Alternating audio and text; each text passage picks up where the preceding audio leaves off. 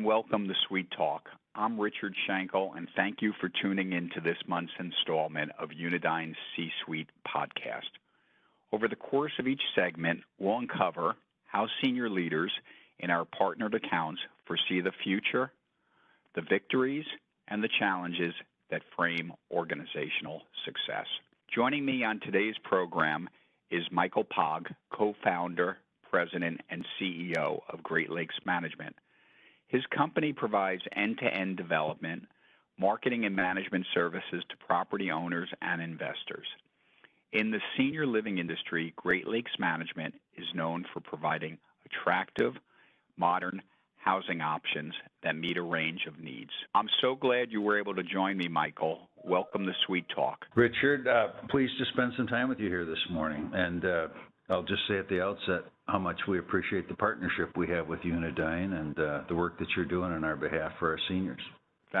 We appreciate it too, and I know the growth you're all going through is amazing out there. So we're looking forward to seeing things roll out and continue to see your business model continue to grow. So I'd like to start off with a question for you, and maybe you can give me your input, and really appreciate you being on the call. As developers, marketeers, and property managers, Great Lakes Management's senior living portfolio includes apartment communities for those who are 55 plus, and also continuing care retirement communities that offer a broader variety of amenities and care options. How does your strategy for attracting new residents differ across these two very different types of properties?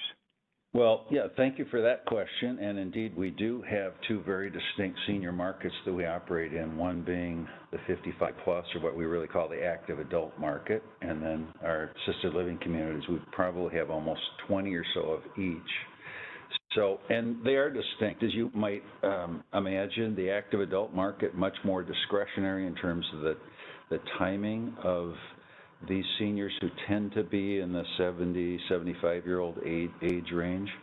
In many cases, they're coming out of homes that perhaps they've lived in for 20 or 30 or 40 years, recognizing that it's time to downsize, recognizing that they would love a turnkey lifestyle, a turn the key and go type of lifestyle. But it's also a big decision. It's a significant lifestyle change. So particularly with our new communities where it's new construction, it's a much longer sales cycle. We start that sales cycle virtually from the time we put a shovel in the ground. The kinds of things that we do tend to be a little different as well, with informational meetings and lunch and learns and digital outreach. And interestingly enough, seniors tend to still like to have something in their hands, so direct mail works, though expensive. And then in contrast, our senior living communities, much more need-driven, often individuals who are dealing with a health challenge or a health crisis that may be coming out of a hospital stay or a TCU, most often working with families, adult children, or other loved ones who are helping to make those decisions. But, the common ground is that it's our job to build a trust-based relationship with families and with future residents to meet their needs wherever they're at, to help them overcome the challenges, the concerns, the issues. They want to make this decision, but it tends to be daunting for them in all cases. So we need to come alongside of them and manage the process, help them manage the process on the timeline that works for them. Yeah, wow. So I presume it gets kind of difficult with some of the families, too, of getting them to the next level. Would that be a correct assumption? It's not just as simple, they walk in the door and sign off and say, we're here. It's correct. It's undoubtedly a process. I would say with both of these market segments, it's not an event, it's a process. And we tend to think in terms of 10 or 12 or 15 points of contact and interactions. And it really, I like to say we need to build a trust-based relationship that's strong enough to support the weight of the decision we're asking them to make. So that just takes time. It really does. Very interesting. Given what's going on in the world today, I'm sure it's become even more difficult with life. But So I have another question. What are the trends you have your eye on as America's population of aging adults grows? What helps you keep occupancy rates in the communities you manage impressively above market average? Well, I think the first thing that I would say is, indeed, the age wave is very real. Despite the pandemic, America is graying. The age wave continues to come at us. So we, as an organization, remain very bullish on this industry and on the markets that we serve. I would say that in the near term, I think our industry has a challenge to overcome, as in the last 12 months, in light of COVID, we've had a lot of bad press about senior housing, stories about isolation, stories about our strict protocols, and even loss of life within senior housing communities. So fortunately, in our situation, and I think it's true within our industry, we have COVID. We haven't had a COVID case in any of our communities for 5 or 6 or 7 months. We're highly vaccinated, and the lifestyle has returned. But we need to get COVID in the rearview mirror, and that's a challenge that we're all dealing with. Yeah. I would also say, on a personal note, I couldn't agree with you more. I kind of savor when we won't be talking COVID. But I think, as you said, in the world today, it's just a reality, that just goes 24/7. So let's not hope. Let's make sure, we get people vaccinated. That's the key. Unidine is proud to partner with you, Great Lakes Management, at 8 communities currently, and will be working together to initiate operations at additional new and planned locations before the end of 2022. What's amazing is the list keeps growing. It's clear to me that you're a savvy executive with a defined strategy in place for growth. Can you tell our listeners about that? How do you keep up that pace? Well, we are excited about the opportunities for expansion and about the partnership that we have with Unidine is a part of those expansion opportunities. What I would say, though, is in terms of growth, it's never been about growth for growth's sake from our perspective. We say no to more opportunities than we say yes to. It's never been our goal to be the largest operator. Rather, I would say it's been our goal to be the most respected operator within the markets and the communities that we serve. And to be that, of course, the focus needs to be on reputation. It needs to be on quality of care. It needs to be on how we treat people with respect and dignity. And we really want to grow to a scale and on a timeline that's manageable from our perspective. For us, it's about getting right people in the right seats and designing products that meet today's needs. And so excited about those growth opportunities, but at the same time, really more concerned about how we do it than volume. It's just not a volume play for us. Oh, interesting. I know you have strong roots in Minnesota and have developed long-standing business relationships in what I believe is your home state.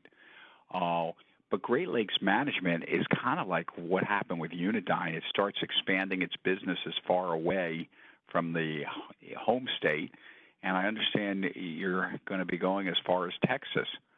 What has that been like for you? Because for me, it was a big challenge. Indeed, and I would start out by saying our business model has always been building upon relationships. And as you would know, Richard, you can oftentimes market or sell your way into that first deal with someone or with a business partner. You have to perform your way into the second and the third and the fourth and the fifth one. You're doing that with us. That's part of the formula that's worked so well for you, I know, and for Great Lakes. So we're excited about Texas. That's a newer opportunity for us, and we're in the early stages of that process. But really, the appeal, not only are the fundamentals wonderful down there with the explosive growth that's taking place in Texas with the business climate and certainly the weather as well, but for us, we already have some business relationships down there, and we have some very significant strategic relationships with within certain markets in Texas. So it really, for us right now, is about leveraging those. That makes that transition easier. And I think there are business practices that are transferable regardless of the markets you go into, but you also have to know what you don't know, and therefore we look forward to relying on some of our strategic partners, again, to help us as we consider new markets. The final thing I'd say is that, while we have been a Midwest-based, primarily Minnesota, Wisconsin-based organization, we have been in 5 states in our history, including Florida, so this isn't completely uncharted territory. Right. So I can understand it, and then they start looking you go state by state, very different people operate in states, but I call them airplane rides. So I founded Unidine 20 years ago, and Great Lakes Management has been in business for 33, if I'm correct. I think it would be fair to say that each of us has seen developments in the industry that we didn't anticipate 20 or 33 years ago, or in the last couple of years when we were starting out, and especially over the last year and a half. Do you think some of the changes we've seen will be permanent? Well, first of all, congratulations on 20 years of growth. Your story truly is extraordinary, and we're as proud as we are of ours. You should be equally as proud of yours. Regarding these unanticipated events, we've given a lot of thought to that here internally, as every business is, I know. These black swan events, which, like the pandemic, like the Great Recession, we could say like 9/11, which are supposed to happen only every few generations, just seem like they're happening with greater frequency. So as business people, I think it's a cautionary tale. I think that we're at this place where we should expect and be prepared for the unexpected.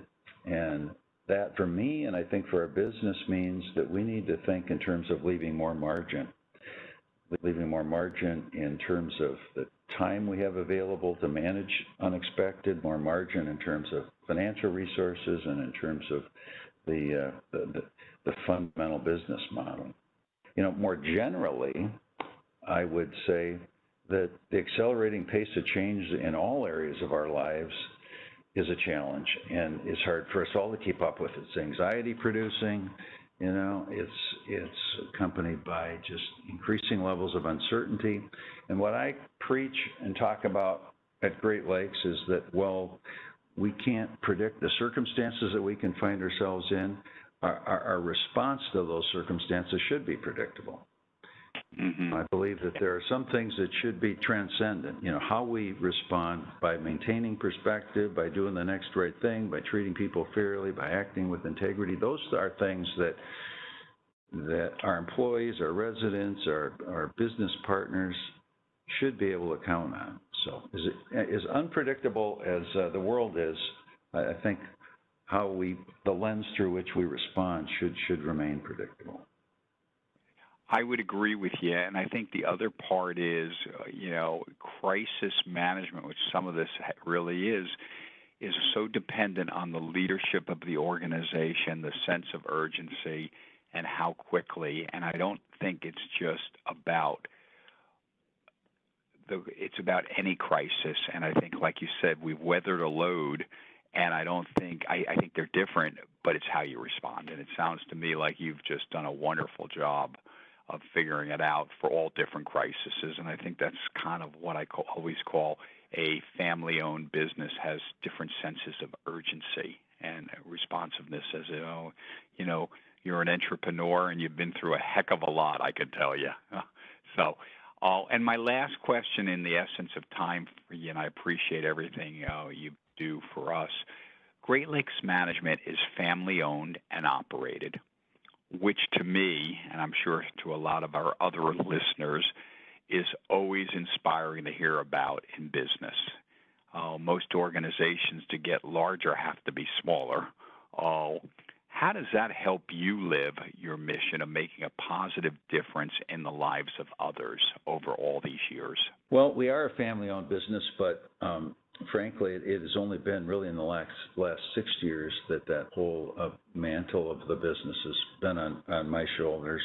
I had partners for most of our history, including a very significant partner for 25 years, till sadly 6 years ago he passed away. So, but I would say that you do look at your business in a little bit different lens than even when you have partners. I'm very fortunate and blessed that I have 2 adult children. Adam and Stephen are both a part of our business now, and even further blessed that they are highly competent and thoughtful and energetic and very motivated young men. So as much as I have enjoyed every season of my life and every season of my business career, I would say that perhaps this has been the most gratifying one, and certainly the most fun to have family members in sort of this next generation a part of what we do.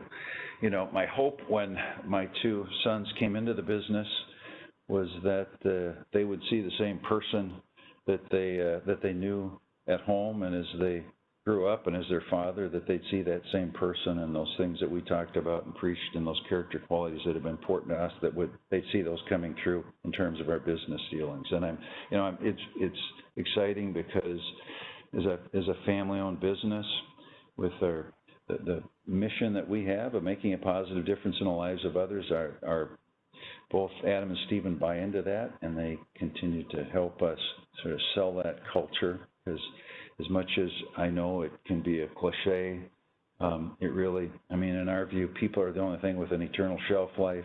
You know, they're what really, as I mentioned before, getting the right people in the right seats is what good things happen when you do that. So it's, for us, it's been all about building an organization that hopefully now can withstand the test of time, regardless of those uncertainties that we talk about, you know, coming our way.